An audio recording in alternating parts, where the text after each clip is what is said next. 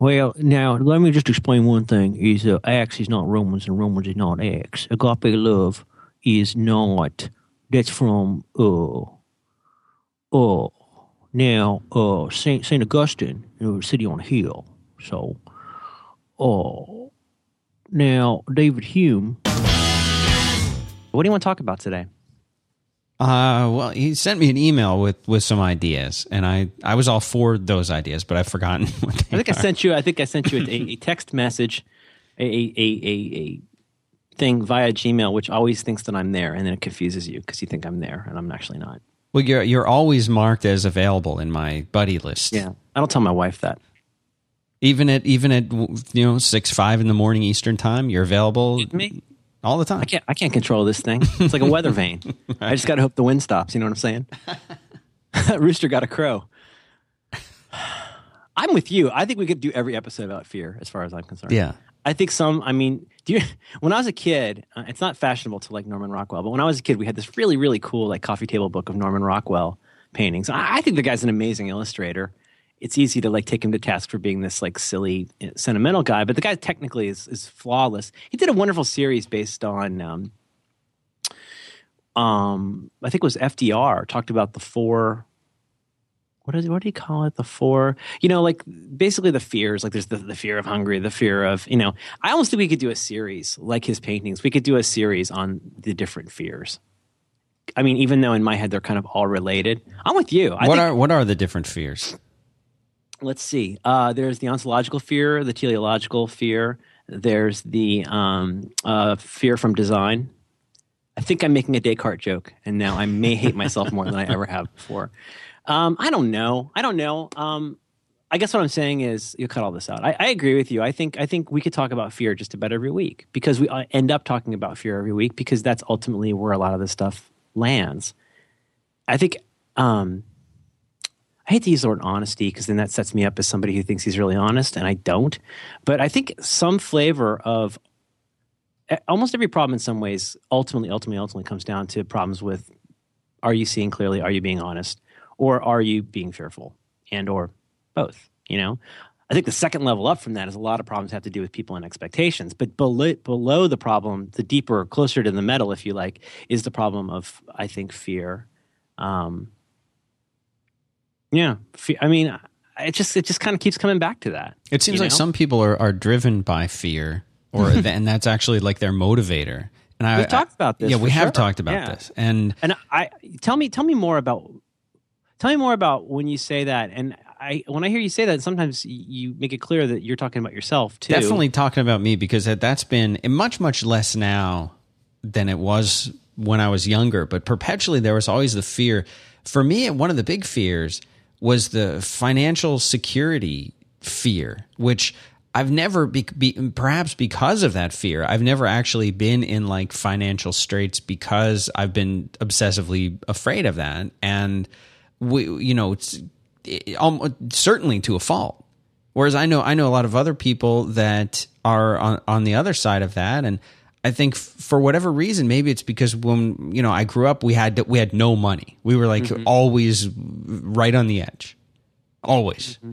And I think we talked about this in the last show, but or not the last show, but the last Fear show, that there was which I guess is every show.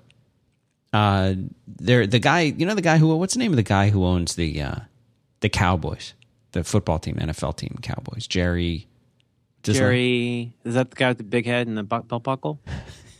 Yeah, that's him. No, that's the coach. Is that the coach? Roger Staubach's an astronaut. Is that right? So the guy. Did I tell you I saw Philip Kaufman in an elevator on Sunday? Let's run back to that. Philip Kaufman? Yeah. I was in an elevator like right next to him. The guy who did The Right Stuff and a bunch of other stuff. Yeah. That's cool. Game. Did you say anything? No. My wife had to tell me who he was. Oh. Yeah. But he made a crack about Central Casting, and I laughed. I went, that's funny. This elevator lady straight out of Central Casting. I went, that's funny. I like that movie. I love that story. I like that movie you did. I really like The Right Stuff. It was a good movie. So Roger Staubach, who owns the Yankees, you were saying? Jerry Jones owns the now, Cowboys. Who's Jerry Johnson? What's Jerry Johnson? That's a Playboy centerfold. Is that right? No, that is the brother of Jim Jones of the Guyana tragedy. Okay. And he is the uncle of Robert Johnson, who was the one famous who was married, blues guitarist that was married to Mick Jagger. And that's Robert Hall. No, that's Robert Penn Warren. Christina Warren is the one that's on that show with you. Yeah. And Christina Pickles is the one that was on ER. Is that right? Sweet Pickles, I think you're thinking. Okay. I think you're thinking of Highlights. So the Cowboys are based in Dallas, which is near Fort Worth. He owns this. And I saw an interview or heard an interview with him on 60 Minutes where he was saying, now he's a billionaire, and he was saying that every single thing that he does is driven by fear of potentially losing it all. And I guess the interviewer pointed out, well, it's unlikely you could lose it all right now, considering it. So much of your money is not invested. It's like in the bank kind of thing. And that there's no way you could really lose it all today. You're an incredible success. He's like, well, yeah, you say that, but I could. I feel like every day I could lose it all. And every game that we go and play, it feels like it's the last game we'll ever, that whole kind of thing. And I wouldn't go to that extent, but it's always on my mind that like, well, I need to be conservative or a bit frugal because, I grew up not feeling like there was a lot of financial security there, even though, we always had a place to live. My mom taught high school and college English. Teachers don't make any money in this country. Right. So there was always that. For me, that was always a big motivator. It's much less for me now, and I've learned to I have a very different perspective on money than I did in my 20s. I was an almanac nerd, as we've discussed, or really a reference book nerd. I just love reading. I love that. I have such a vivid picture in my mind of you sort of hunkered down over an almanac. Add more 16-ounce bottles of Coke and more very large bags of Tom's potato chips, and now a little more of a gut, a slightly dirtier Nike shirt, and now a much thicker book, and that's me, and maybe like a home haircut. Home haircut. When we did pop for a haircut, it was like a $6 haircut. I've talked about this on United today with this guy who was a total drunk. And I would just come out of there like literally like with a 3/4 of an inch difference on the two sides. It's really weird. Yeah. I think it was a place that mainly specialized in doing things with people's toupees. They had like these little privacy things. It's very weird. It's kind of like a cross between a saloon and like a massage parlor, I assume. It's very weird. Hetty Green, was that her name? You remember in the Guinness Book of World Records, like the first...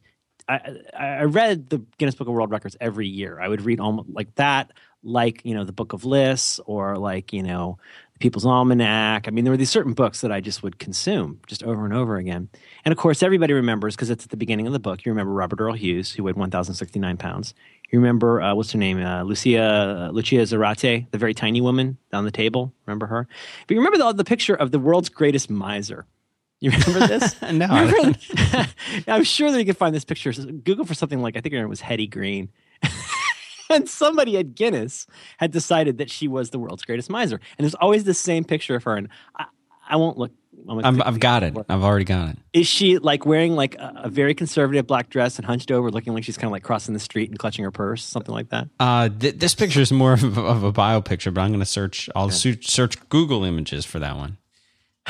But she was so cheap. I think she washed with what is it? She like, I don't know. She washed with like raw lye or something, and she wouldn't give her son money, so he had. There's the one. Wouldn't give her son money, so he had to have his arm amputated. Just so awesome. But I think about my grandparents, especially. I think anybody who lived through the Depression. Yeah. And we've talked about this, I think, a little bit before. But when you've seen, then in the Depression, or for that matter, Jesus, Europe. Let's avoid Godwin and just say Europe in the 30s and 40s. Like, you've seen stuff happen to other people's families. And let's be honest, a lot of the stuff that happened to other people's families, sure, maybe you get drunk dad or something, but a lot of times the stuff that happened to other people's families was way beyond their control.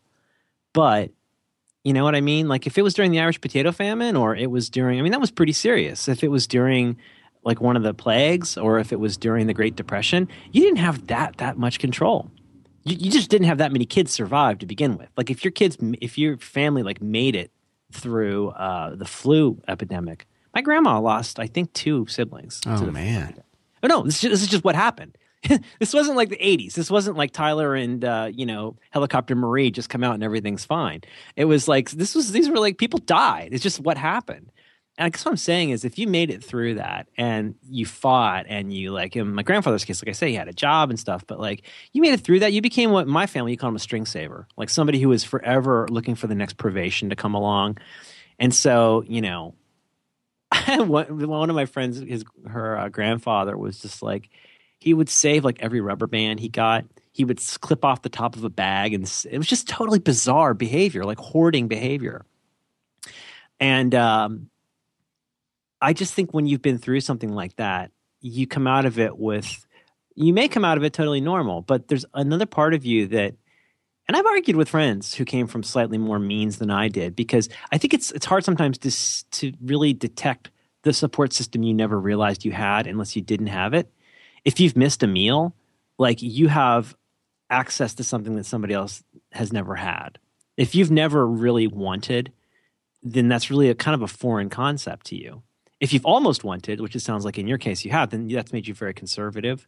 But I mean, like Elvis, again, let's talk about Elvis. Elvis had all the money in the world but wasn't happy because in some ways he was still the same poor kid. I mean, Humbert, again, in Lolita, Lolita's not really about having like doinking a kid. It's really about trying to get something back that you're never going to be able to get back, which is this almost relationship he had as like a very young teen.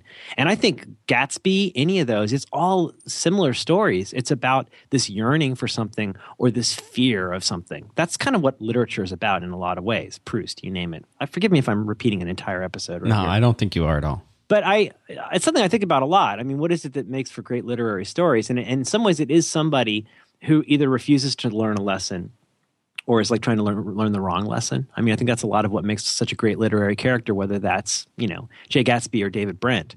It's somebody who has some kind of a disconnect between reality and fear, right? Between seeing clearly and fear, those things we talked about, right? David Brent thinks he's pulling it off. That's what makes David Brent funny. When David Brent looks at the camera, there's like 4 things going on. He's thinking he pulled it off. He's realizing he didn't. And then when David Brent looks at the camera, he realizes it's game over because now he's clocked and he's seen being clocked. And that's what makes it funny because he thought he was getting away with it, right? And so he his fear of not being accepted by his fellow Swindon office mates causes him to do all this stuff that is really asinine. Hetty Green, I don't know what her background is. Maybe she didn't give her son money because she thought, I might need that someday. Do you know what I mean? Yeah. And it's just, I don't want to sound glib and say that it really is about being happy and not being rich because it sure helps to be able to pay the bills. But I do think we all, remember what we said, last episode, talking about protecting your favorite keloid kind of thing. And I think we do that. Why is that so funny to you? Do you know the song I'm talking about? You don't even know the song. I don't know the song you're talking about. See if I can do it. There was a moon in a street lamp. I didn't know I talked such a lot. Oh, I didn't know I drank such a lot till I pissed a tequila anaconda the full length of the parking lot. Oh, I talk too loose. Want me to do the whole song? Yes.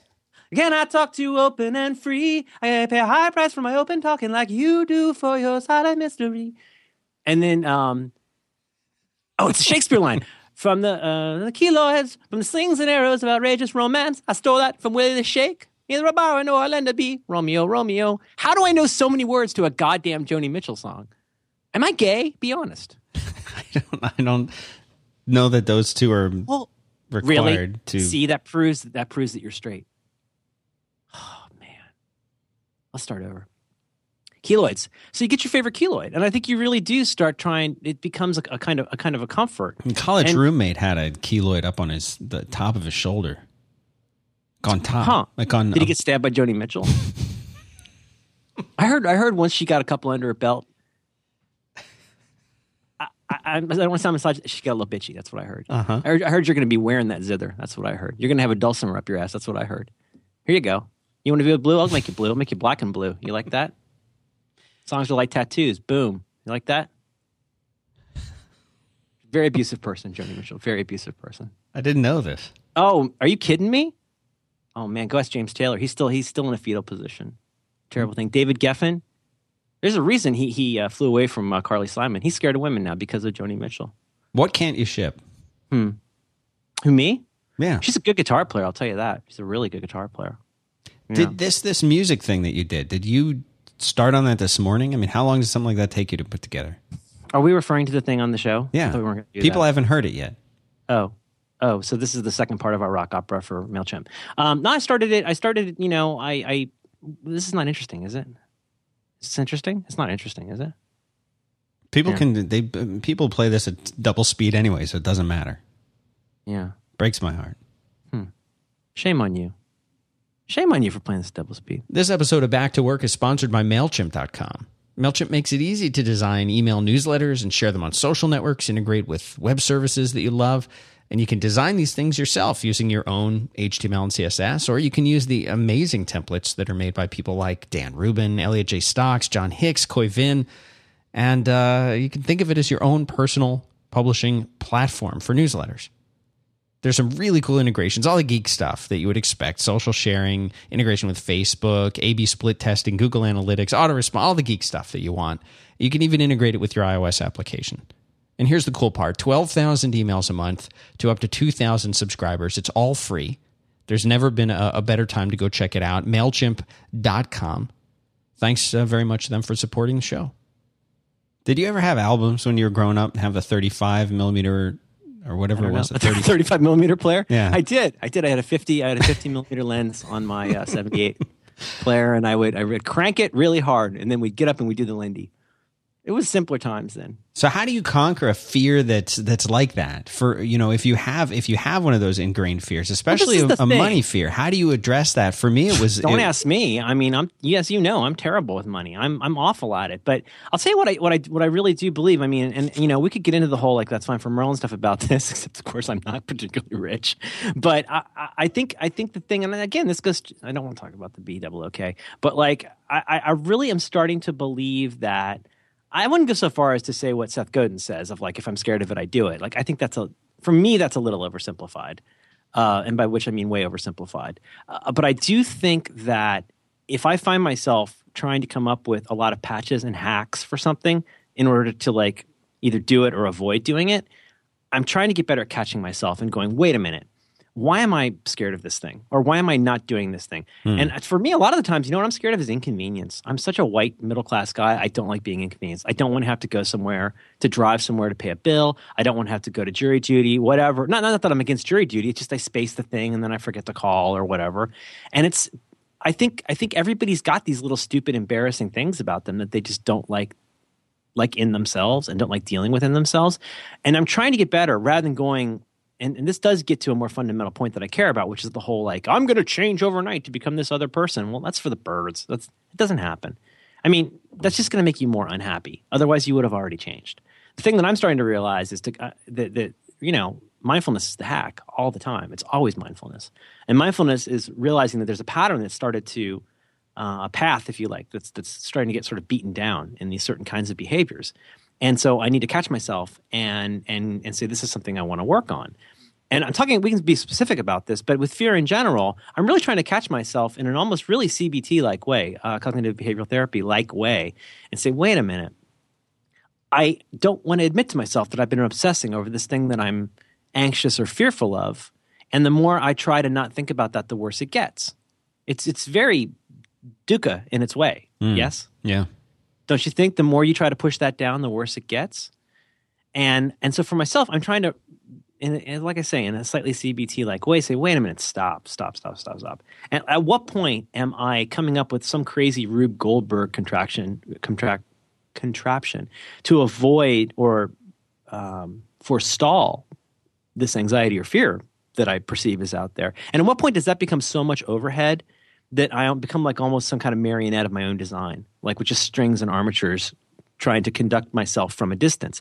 Not so different, I must say, to me from the distraction-free writing environment stuff. When I was trying to write my first book, I would do crap I would do a simulation of the whole, only show me one line. Or I would cover my monitor so I couldn't even see the words I was typing. And it was stupid. I mean, one reason I get emotional about that stuff is that's not the way to address that fear.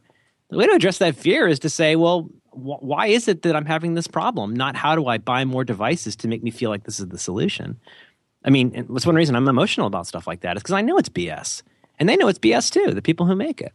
If you like stuff like that, that's great. But to act like that's going to fix the problem is nuts. In the same way that the Band-Aid is going to be fine for covering the hypodermic needle hole after you've had surgery, but you still need the surgery. Just buying more Band-Aids is not going to fix the problem. And I think, I'm really, what I'm trying to avoid, Dan, the reason I'm being so circuitous is I'm really trying to avoid what I perceive as some total cliches about fear that are not effective. I mean, I find myself coming very close to saying, feel the fear, but do it anyway, except that it is so cliche to say that, and it's not strictly what I believe. It's very close to what I believe, but it's not precisely what I think. There's just so much horse about fear out there and how to deal with it that it becomes this din of terrible advice that ends up making you have this fake smile or this fake confidence, and then a lot of people don't actually do anything. They're so like, it's the same kind of problem to me as in some ways as like the whole motivational poster problem. If you accept that stuff long enough, even just allowing it in your office, it's a background lie. It's sitting there all the time perniciously, like trying to become part of your reality.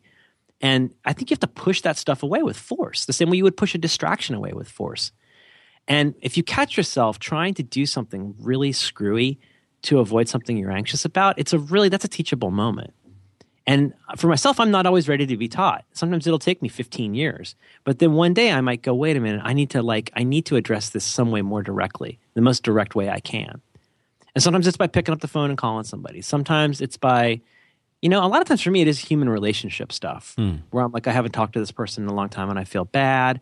Or there's just this thing that has gone on. Okay, classic You Look Nice Today example. Scott's true story. Is that a show you do with Adam? Oh my God. You know what I'm going to put this on? I'm going to put this on right here. Pack of fives. I'm going to give you a Joni Mitchell right in the nose. God. Scott, for years, this is true apparently, would go to by the paper factory where he works. He would go and buy bagels, and they knew his name, but he didn't know theirs. Everybody's had this. I've had this in relationships with friends because I have such a broken hard drive of a brain that I'm so inattentive that I don't encode people's names well. This happens to me constantly. And the thing is, the first time you meet somebody, by the end of the conversation, if you've forgotten their name, you can say, you know what? I'm sorry, I've forgotten your name. Can you say that? Can you look at them and say that? In the first conversation you have with them? That's okay. God. I hope. I mean, but it gets worse. It gets way worse because then you have another. And in my case, that second, I didn't even hear it. I'm already thinking about something else. So I already blew my one, my one dignified chance to fix that. I said, no, I don't know it. No, I've got to come up with tricks. But seriously, it could go on and on and on and on until it could go on for years. And I've forgotten that person's name, or I've forgotten some key fact about them, or I've forgotten that we had this conversation or something like that. And then I have to introduce them to somebody else, and it becomes apparent that I am completely out of my mind. Do you know what I'm saying? I do. And I think we all have that. I hope you have that. You don't have that? You've got a good memory, right? Yeah, for certain things. Yeah, I don't know, Dan. I think I'm just screwy. But there's something you touched on earlier, and you were talking about. The only thing to finish there is there's never a good day to say to that person, hey, I know I've been pretending to have this relationship where I know your name, but I don't know your name. There's never a good day to do that. You both feel terrible. And the only way to do it is to do it. Either that or do something tricky, like steal their card, steal their driver's license or something. I've done that. You have not done that. What was I getting at?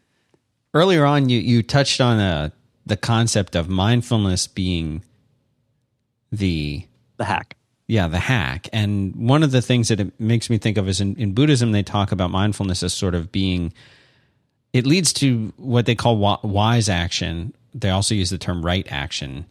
In right not being like right and wrong, but right in the concept of like the right tool for the right job kind of right.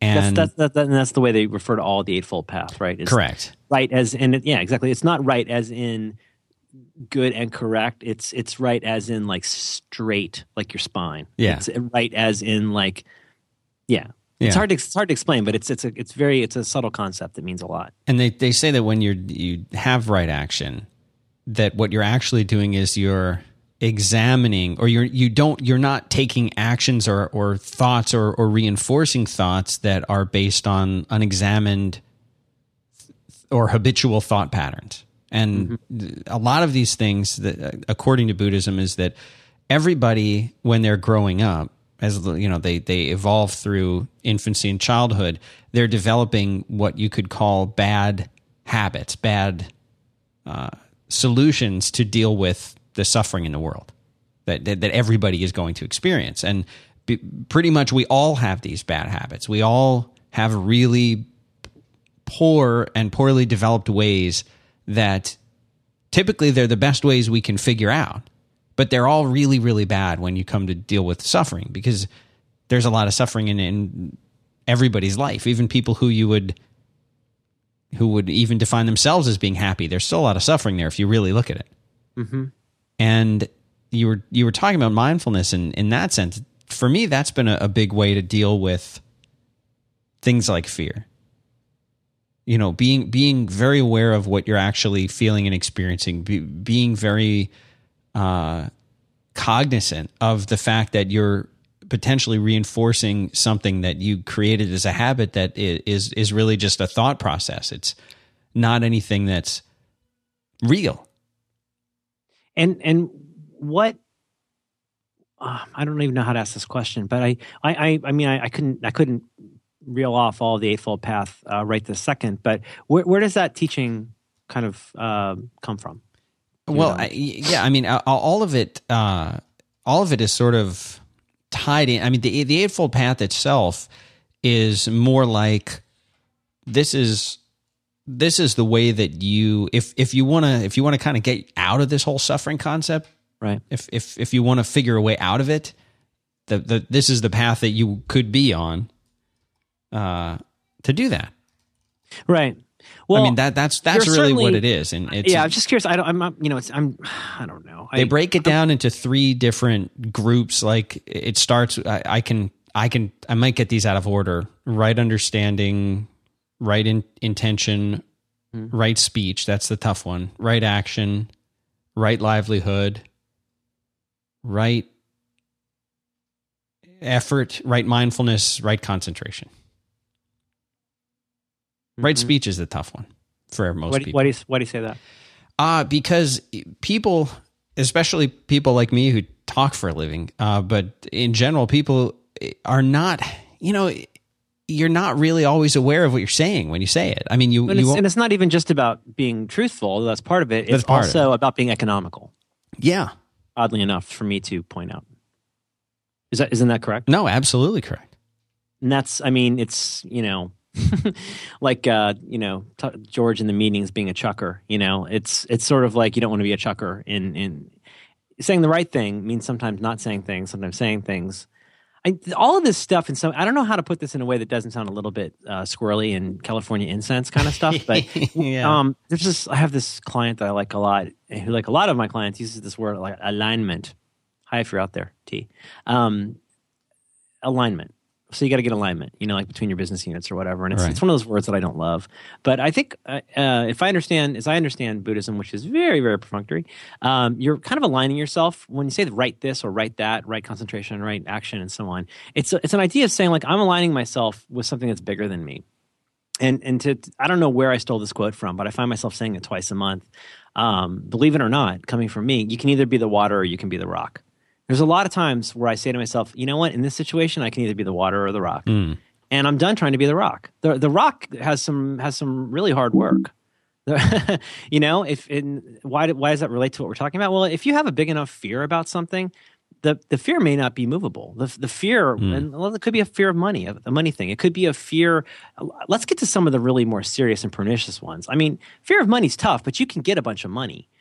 Fear of never being loved is really hard for a lot of people. Fear of abandonment. Like, how many people do you know who, if they're really honest, including us, like, I think I used to have that more than I do now, but that can be really pernicious. Fear of not being loved. I mean, there are people out there who do some pretty crazy stuff because there's no bank account that can hold enough love to make them feel secure. In the same way that you worry about financial privation, there are other people who can't have a relationship more than 6 months because they end up undermining it. I mean, again, you got to talk to a therapist to get a better, straighter version of this. But I've seen this a million times. People who end up undermining their own relationships because they don't trust themselves to be able to pull it off.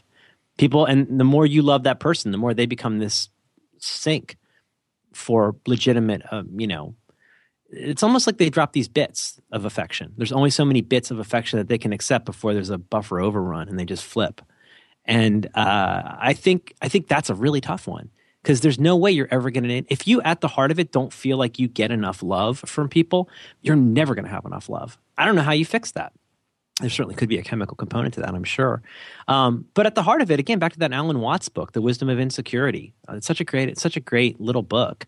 The thesis of The Wisdom of Insecurity, like a lot of Watts' stuff, is saying, hey, look, guys, the more locks you put on your door, the less safe you become in a lot of ways.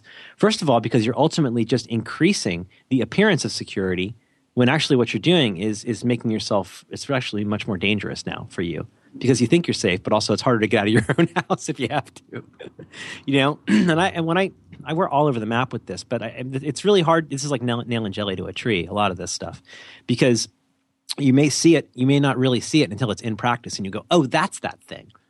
Oh my gosh, isn't it weird that I call myself a serial monogamous, but actually I'm just this person who leaves a lot of disappointed and confused people behind every 6 to 8 months. You ever known anybody like that? Right? Yeah. And so, but I think there's a lot of these kinds of fears. There's, I think, in some ways, there's a fear behind a lot of these ones we're talking about, which is a fear of ultimately being alone. And I think that's what makes some of us class clowns. I think it's what makes some of us study really hard. It's what makes some of us want to be the most popular person on Facebook. And I think at the heart of it, there's at the center of this, in a way no one is comfortable admitting, is a fear of ultimately being alone. And in some ways, that's the first or second thing in the four the truths, right? What is it called? What are about the four noble truths? Yeah, I mean, one of them is that, I mean, at the heart of it, let's see. So life is suffering.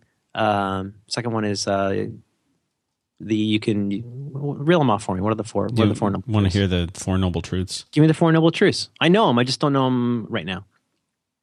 And I'm not going to Google them because I'm not that guy. No, you don't have to. Basically, these are the things that the Buddha came to when after I don't know how many years of searching, and this is these basically are the signs by the pool called life in giant red letters that right. will not change no matter how much you want the pool rules to change. The pool called life. I'm going to write that down. Pool called life. Okay, so a lot of people read the first one as life is suffering. He actually didn't say that. He said something more like in life there is suffering, or maybe even I've always taken there it to be is suffering, or I've suffering always taken it to be exists. that's the baseline state of life. Right. When life, the homeostatic state of life is an imbalance called suffering, or not desire exactly. We've talked about this translation probably in the past, but right.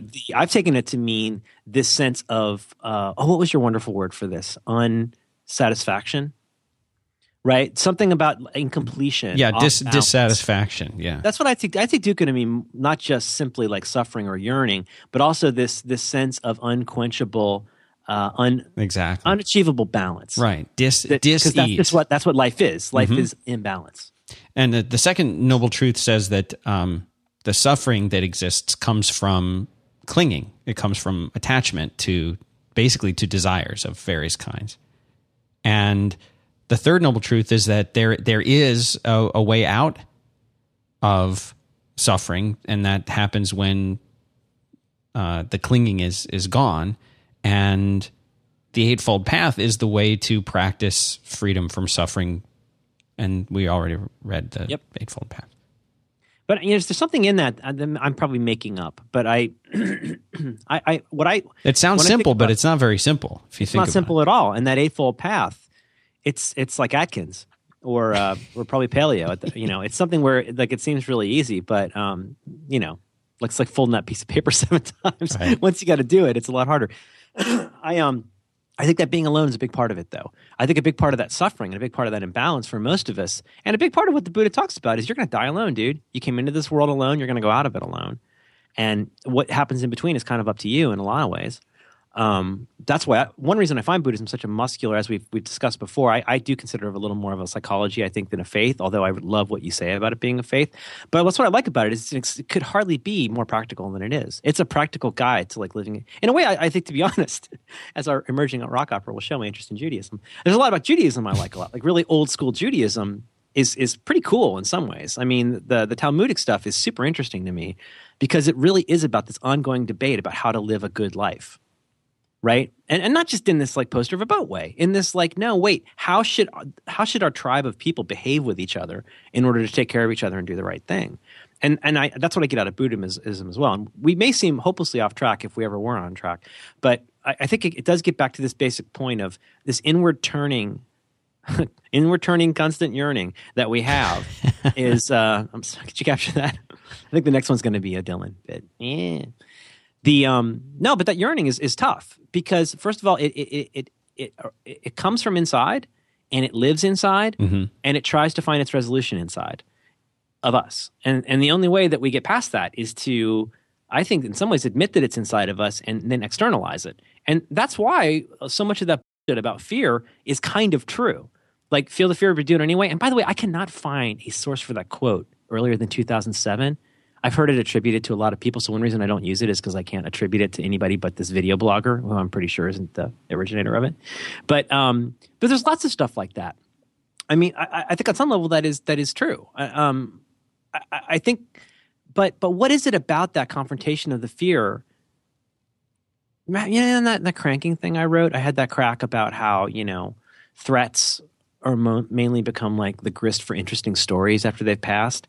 Like, think about how many things you've survived are just kind of a funny joke now. Something that at the time seemed like the worst thing in the world. Well, that's because at the time they were disruptive. They set you off balance. And if you weren't a centered person, like I'm certainly not a centered person, it's really easy to feel thrown off balance to the point where you respond so emotionally to whatever is happening to you, whether it's losing your job or whether it's the threat of losing your job or whether it's the thought of the threat of losing your job.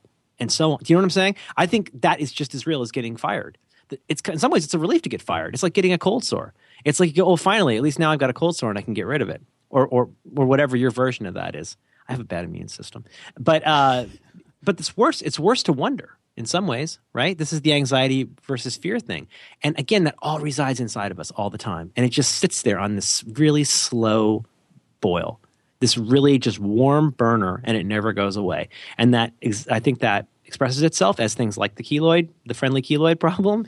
It exhibits itself as, oh my God, why does Joni keep going out with those guys that are abusive like her alcoholic dad?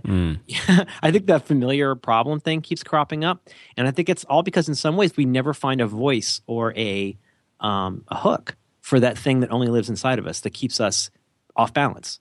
And to your point, this is to me where this breaks wide open in a way that is totally relevant to this show. How many times have we used phrases like drinking salt water? We talked about that, I think, in S1E1. The problem with all this life hack crap is, like, a lot of it, the third generation life hacks crap, is it's not helping you. It's not helping you. Doing that is a waste of time. You are making your problem worse because you're not only not addressing the real problem, you're not even fixing the fake problem. You're just out like buying solutions that have no use.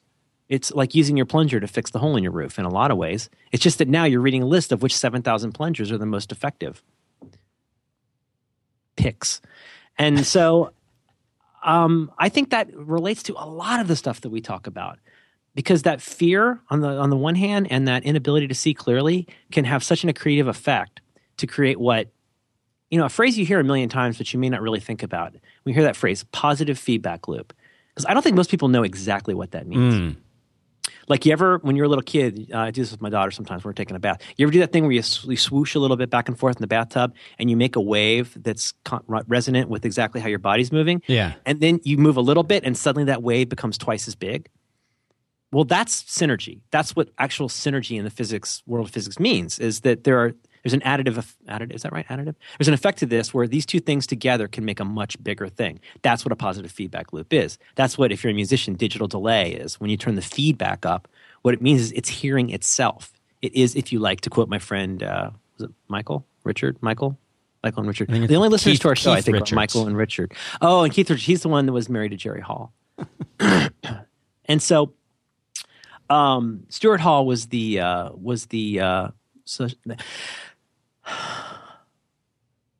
positive feedback loop is an echo chamber in your head in this sense. So when you're feeding yourself this information that you think is helping, whether it's your problem with productivity or whether it's your bad self-esteem or whether you think it's the fact that nobody's ever going to love you enough, if you keep feeding crap to that feedback loop, it's going to keep processing that in this garbage in, garbage out way. This is not making a lick of sense, probably. But if you listen to I'll tell you this. Here's the thing. I'll tell you this. If I had to simplify this all down to one stupid thing, take the one thing. Just be mindful for one morning, maybe tomorrow morning. Be mindful for this afternoon, whenever you hear this, and be mindful to a voice you never heard before. So just listen to yourself for a minute, and not a voice that you're even familiar with, but there's some voice in your head that's there, and you don't realize it. In the same way, you may not realize Abba's "Knowing Me, Knowing You" is in your head, which it is now. This time we're through. We're really through. It's in your head now. Knowing Me, Knowing You by ABBA. There's nothing we can do. And you'll hear that voice. And there is a voice in there somewhere that's telling, it could be, you know what, maybe you're some big shot, maybe you're Donald Trump, and that voice is telling you how awesome you are. But there's a chance that there's that voice in your head that's acting in like a kind of Greek chorus, where it's doing a little commentary on almost everything that you're doing. And I know people who walk around and that voice is evidenced in them talking to themselves, like mentally healthy people who would just kind of walk around and have this internal dialogue or internal monologue, if you like. But listen for that voice and see if maybe it's maybe telling you something that's more interesting than you realized. Because if that inner voice, that inner monologue is speaking and the only one that's listening is also that voice, that's a positive feedback loop. And so maybe next time you hear that voice and it goes, oh, she's mad at you, she's mad at you, she's mad at you, mad at you, mad at you, mad at you. Find yourself going, is she mad at me? And actually say it out loud. And then why don't you go to that person and say, are you mad at me? Or something like that. Again, this is very CBT. But what's the point of all this? Get it out of you. Get it out of you now. Like, take a crazy thought and put it in the world. Write it down. This is something you can do called writing, where you write about something. And then you can find out if it's true. That's a really neat thing you can do. It's called writing. And you have a keyboard where you can write. And then you write about that, and then you go, wait a minute, is that true? And then you can write more about it. But getting that out of your head is so giant, because if it's just in your head, it's always going to sound normal because it becomes so distorted. And I don't know, Dan, I'm rambling. Is this not at all. And this touches on another subject where I'm forgetting who it was. It was one of my meditation teachers, not an in-person teacher, but an internet teacher. You know, you can learn a lot from these podcasts I listen to, like Gil Fronsdal. That guy's a machine. And I'm wondering if it wasn't him. I'll attribute it to him. Because typically, if I do that, I'm usually safe. It usually was him. And one of the things that he asked, if it was him, was he was talking about thoughts, and he said something along the lines of, "Do you believe your own thoughts?" Right. Yeah, you mentioned this once before. That's such a great. And I'm reminded of that when you bring this up, because it's something that you almost want to question it. I'm not saying the thoughts are from somebody else, but is that something? Do you ever question your own thoughts? Most people have that running dialogue, that running narration in their mind that's ongoing, that they think of. And if it's funny, because you talk about writing it down, getting it out. If somebody else, imagine if the person next to you could hear your thoughts. I'm not talking about the thoughts of like, oh man, that lady's perfume is terrible. I'm not talking about that. I'm just talking about the sort of obsessive, repetitive, unhealthy, or as we would say, unskillful concepts that you go through in your head that are completely nuts, that you kind of, if you were to look at them, you would know that they're nuts. And one of the benefits for me of meditation, it took me probably 2 years of meditating, but that constant dialogue that I know, at least it was true for me, but I've heard it's true for most people, that there's sort of an ongoing narration in your head as you walk around doing things. Yes. And sometimes that narration it's like having comments. It's like having comments enabled in your on your life. Right. But they're your own spammer. Yeah, you're spamming yourself. And as you walk around, there are these comments that are going on. Sometimes they have everything to do with what you're doing at that moment. And other times they're something completely unrelated. They're about the movie you saw the other day or whatever. And it took me a couple years of meditating every day, every morning for 30, 45 minutes, an hour every morning. And eventually that kind of, I don't want to say it stopped, but it became something that when it happens, I'm aware of it and I can note that it's happening, and sometimes it'll just kind of go away. And that for me was one of the biggest changes, the liberating changes, was thinking that doesn't need to be there. For many people, I think that's just assumed that that's what your mind does. That's what and it is. It typically is, but it doesn't have to. It doesn't have to happen. It's true. Do you believe your own thoughts? Too often, yeah. I sure do. Oh yeah, absolutely. And I remember the joke about we were talking about the guy, my friend's cousin who pulls the whiskers out of cats, and I made the crack about how that feels so real. You can just think and talk yourself into almost anything, even or especially when you don't realize that you are. And just sitting here thinking, a piece of advice that somebody gave me once that has stood me in good stead. It was presented to me as a how to deal with girls piece of advice, but I think it's true of everyone. Although it's especially true of women, I have to be honest, especially given the problem of male answer syndrome. But it takes a long time for a lot of men in particular. And I don't know if this is just a heterosexual thing, but a lot of times women, especially like smart women, like really just want to tell you something. They don't want to hear what you think about it. They don't want to hear your opinion, and they definitely don't want your help. They just want you to shut up and listen. Sorry. Jim. Do you know what I mean? Like sometimes they just want to talk and have you listen and not offer an opinion and not try to fix it. Right. But the natural response for most guys is to try to solve a problem. Okay, hold on. Let me hear what you're saying. Okay, here's how you have to solve this problem, which is for at least a couple reasons. I mean, one is exactly not what the woman wants to hear. Absolutely not. It's the worst thing you can do, apart from just ignoring her and like watching TV or something. Might be better. But sometimes no is a pretty cool hand. To quote Cool Hand Luke. This episode of Back to Work is brought to you by MailChimp. MailChimp also asked me to write a rock opera about Dan. Here's part 2.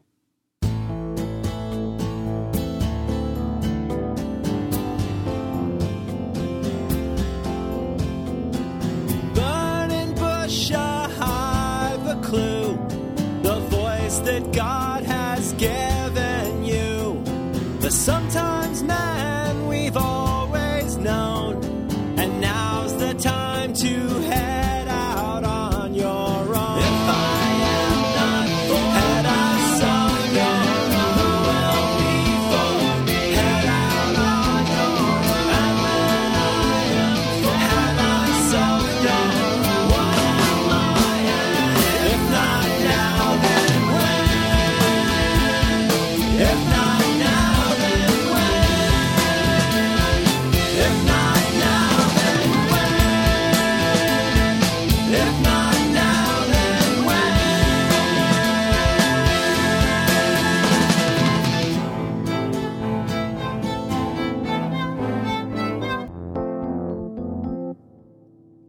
That was Then When, the second movement from Sometimes There's a Man, a rock opera about Dan Benjamin, commissioned by our friends at MailChimp. MailChimp. They sponsored this episode, and then they totally asked us to write a rock opera, because that's just how they roll. MailChimp. But there's I think at least a couple reasons. I mean, I think one is that I think a lot of men do feel like they're fixers, right? And also, let's be honest, a lot of guys, especially dumbasses, are like, okay, what's the point? What do I have to do? What do I have to do? What's my next action here, if you like? And you could say that's true of women, but I think ultimately it is really true of a lot of people. And actually, let me just give a shout out to Gil Fronsdal in one of his. Gosh, I forget. He has so many podcasts, and they're mostly pretty good. There's one where this woman asked a question during one of his seminars, and it was really good. And the question, it was really, I guess it was a comment more than a question, but she talked about how part of her practice is that she believes that you can just be there for somebody. And you're not there to do anything but just be there with them, especially, if they're grieving. God, this is so true for grieving. Please don't tell people to feel better. Please don't tell them that they need to get over it. Just I have, when somebody's grieving, the death of someone, like I've learned through painful experience to just say nothing. I mean, not to offer anything as a solution. It's the worst thing you can do. If I feel close enough to somebody that I can offer something, I'll say, I hope each day feels a little less horrible, is what I will sometimes say. But you never tell somebody, oh, buck up. Oh, it's not that bad. They're in a better place now. You know what? Shut up. That's true. Again, you could say that. I know that's true for everybody, regardless of gender or orientation. But to just finish that one thought, I think I'm going somewhere with this. Maybe not. We need to button this up. But but just listening, just being there in the room with somebody to hear somebody. Think about that. Think about if you actually have the stones, if you have the guts to sit there and listen to your crazy, voice, because you do have a crazy voice, guys. I know you think you don't. I know you're sitting there and you're sitting there in your Python and listening to podcasts, but maybe you're listening to podcasts because you don't want to hear the creepy voice. The creepy voice is probably in there somewhere, and you might want to listen to it. Well, that goes back. That goes back, Merlin, to why people don't want to be alone, because then that's all they've got. Precisely, especially if you've gotten in the habit of trying to like count on other stuff to shout that voice down. We don't have enough time to tie all of this together, but this kind of starts. We're starting to tie a lot of this together, because here's the thing. Also, like, what if you decided? I'm not precisely back into meditation yet, but I'm getting close. And the whole reason I started mentioning this about the listening part is that before you can ever fix a problem, like a lot of problems don't need to be fixed. A lot of problems just need to be known. And I'll tell you, when I talk to clients, to be honest, it's a very difficult thing for me to say to them sometimes, is that before I try to find a solution to anything, I just want to understand what the problem is as best I can. And a lot of people skip the test of asking people what they think the problem is. I can't believe how many people they say, well, what do you want to come in and talk about? And I say, well, what does your team want to hear? And they're like, what do you mean? I'm like, well, presumably you're bringing me in because people have like heard the podcast or they've heard the blah, blah, blah. Like, you just said Inbox Zero because somebody told you to go watch that. Have you asked them what they want? Have you asked whether they want me there at all? Like, you're trying to fix a problem and you haven't even asked anybody if it's a problem. And I think we do that all the time, men, women, everybody. But like, I guess the point I'm trying to make is, as I move closer to something like a meditation practice, my first step has been a very CBT-like thing of realizing when I'm getting panicky and anxious about something. Just being aware, just saying, that's this. Day zero, day negative zero, right. Mindfulness of just going, okay, and now focus the breath on that part of the nostril and just breathe and just be here for a minute. Catch my shoulders coming up toward my neck. Catch myself with racing thoughts. Catch myself going, you know what? I've had this iPod on all day long.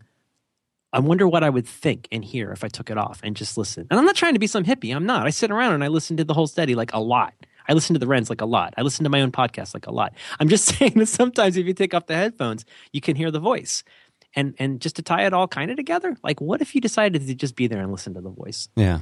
And in that same sympathetic way, I once heard somebody describe meditation. It might have been you, but this was you, Dan. I think like 60 years ago when we talked about this on, I think like a phone call or something a really long time ago. Yeah. Was you that said this? That think of, if you're having trouble getting your head around meditation, think of it as standing on a bridge, looking into a river, trying not to catch fish. That was not me. Pretty good though, huh? That's really good. As a way of going like, you keep trying to do this thing. Well, your job, instead, think about your job is to not catch a fish. Don't even try. There's nothing to try. Just stand there and watch the fish. You're and what if you just sat and just listened? I hope to God this is the hippiest in Cincy, California episode of the show we ever do. But there's something to a lot of this, which is that the room for improvements in any of the stuff, whether it's your work or your life or any of this stuff, I think really it does help, whether you agree with my roof analogy or not, it does help to understand what the problem is. And there may not even really be a problem. You may not even really understand what's there. You may not even know who you really are. And, certainly if you're trying to fix a non-problem or an unproblem or a problem, then you can't be really surprised that it didn't work out. You're using your plunger to fix the roof. I don't know. I'm not sure what my point is. I do think sometimes that in the midst of all this run, faster, learn, read, it does help sometimes just to stop. And you could even stop for 10 minutes. It could be the 10-minute walk. Some people, I understand a lot of people say you shouldn't start with walking meditation because you'll get a lot more out of it if you do regular meditation first. But you don't even have to be a hippie. Nobody even has to know you're being mindful. Like, what if you just gave yourself a really, really modest goal of like, well, the first thing I'm going to do is my job is by Saturday morning, I'm going to wake up Saturday morning. I don't need to think about it until then. But on Saturday morning when I wake up, I'm going to realize something that I didn't realize before. I don't know what that is yet. But I'm just going to give myself permission to wake up Saturday morning and realize something I didn't realize. Sounds stupid now, but just you wait till Saturday morning because you'll go, oh, that's interesting. That's a really little small thing that might really unlock a huge thing, And if you think and think and think and think and you think you can think, then all you're doing is adding noise to that echo chamber. You're creating a lot more noise than signal because sometimes the rests are really as important as the notes. I like that. Yeah, we should button this up. What do you think? What do you think, Dan? Are you being silent? Being mindful? I was. No, I was just thinking about the way that this concept of, I think there's a confusion. So I just added a couple links to the show notes. I think a lot of people think mindfulness means being in the moment. Navel gazing. No, I think they think it means being in the moment. And it's like the feeling you have after you go on, I don't know, I've never skydived, but skydiving or, being on a roller coaster or whatever it is that makes you feel completely, fully alive. And you're like, wow, that's not really what mindfulness is. And or the other one. The other one is, I'm sorry to interrupt you, but the other one is like, as anybody will tell you when you're trying to learn meditation, is like the object here is not to clear your mind. Right. You're not trying to become like somebody you've seen a statue of. Surprisingly enough, you're just there to observe. Right. It's about observing and being present and being. There's a term they use a lot in the Thai forest tradition of Theravada Buddhism, which is something like being, like they talk about ardency along with mindfulness, which is ardency. Ardency. I've never heard that word, as in to be ardent. Correct. A kind of like ardent, as in like ardent love. I guess. Or true. It's like true. Like I wonder if that's like agape love, ardency. God, all of a sudden we're like some podcast nobody listens to from a really obscure Southern university.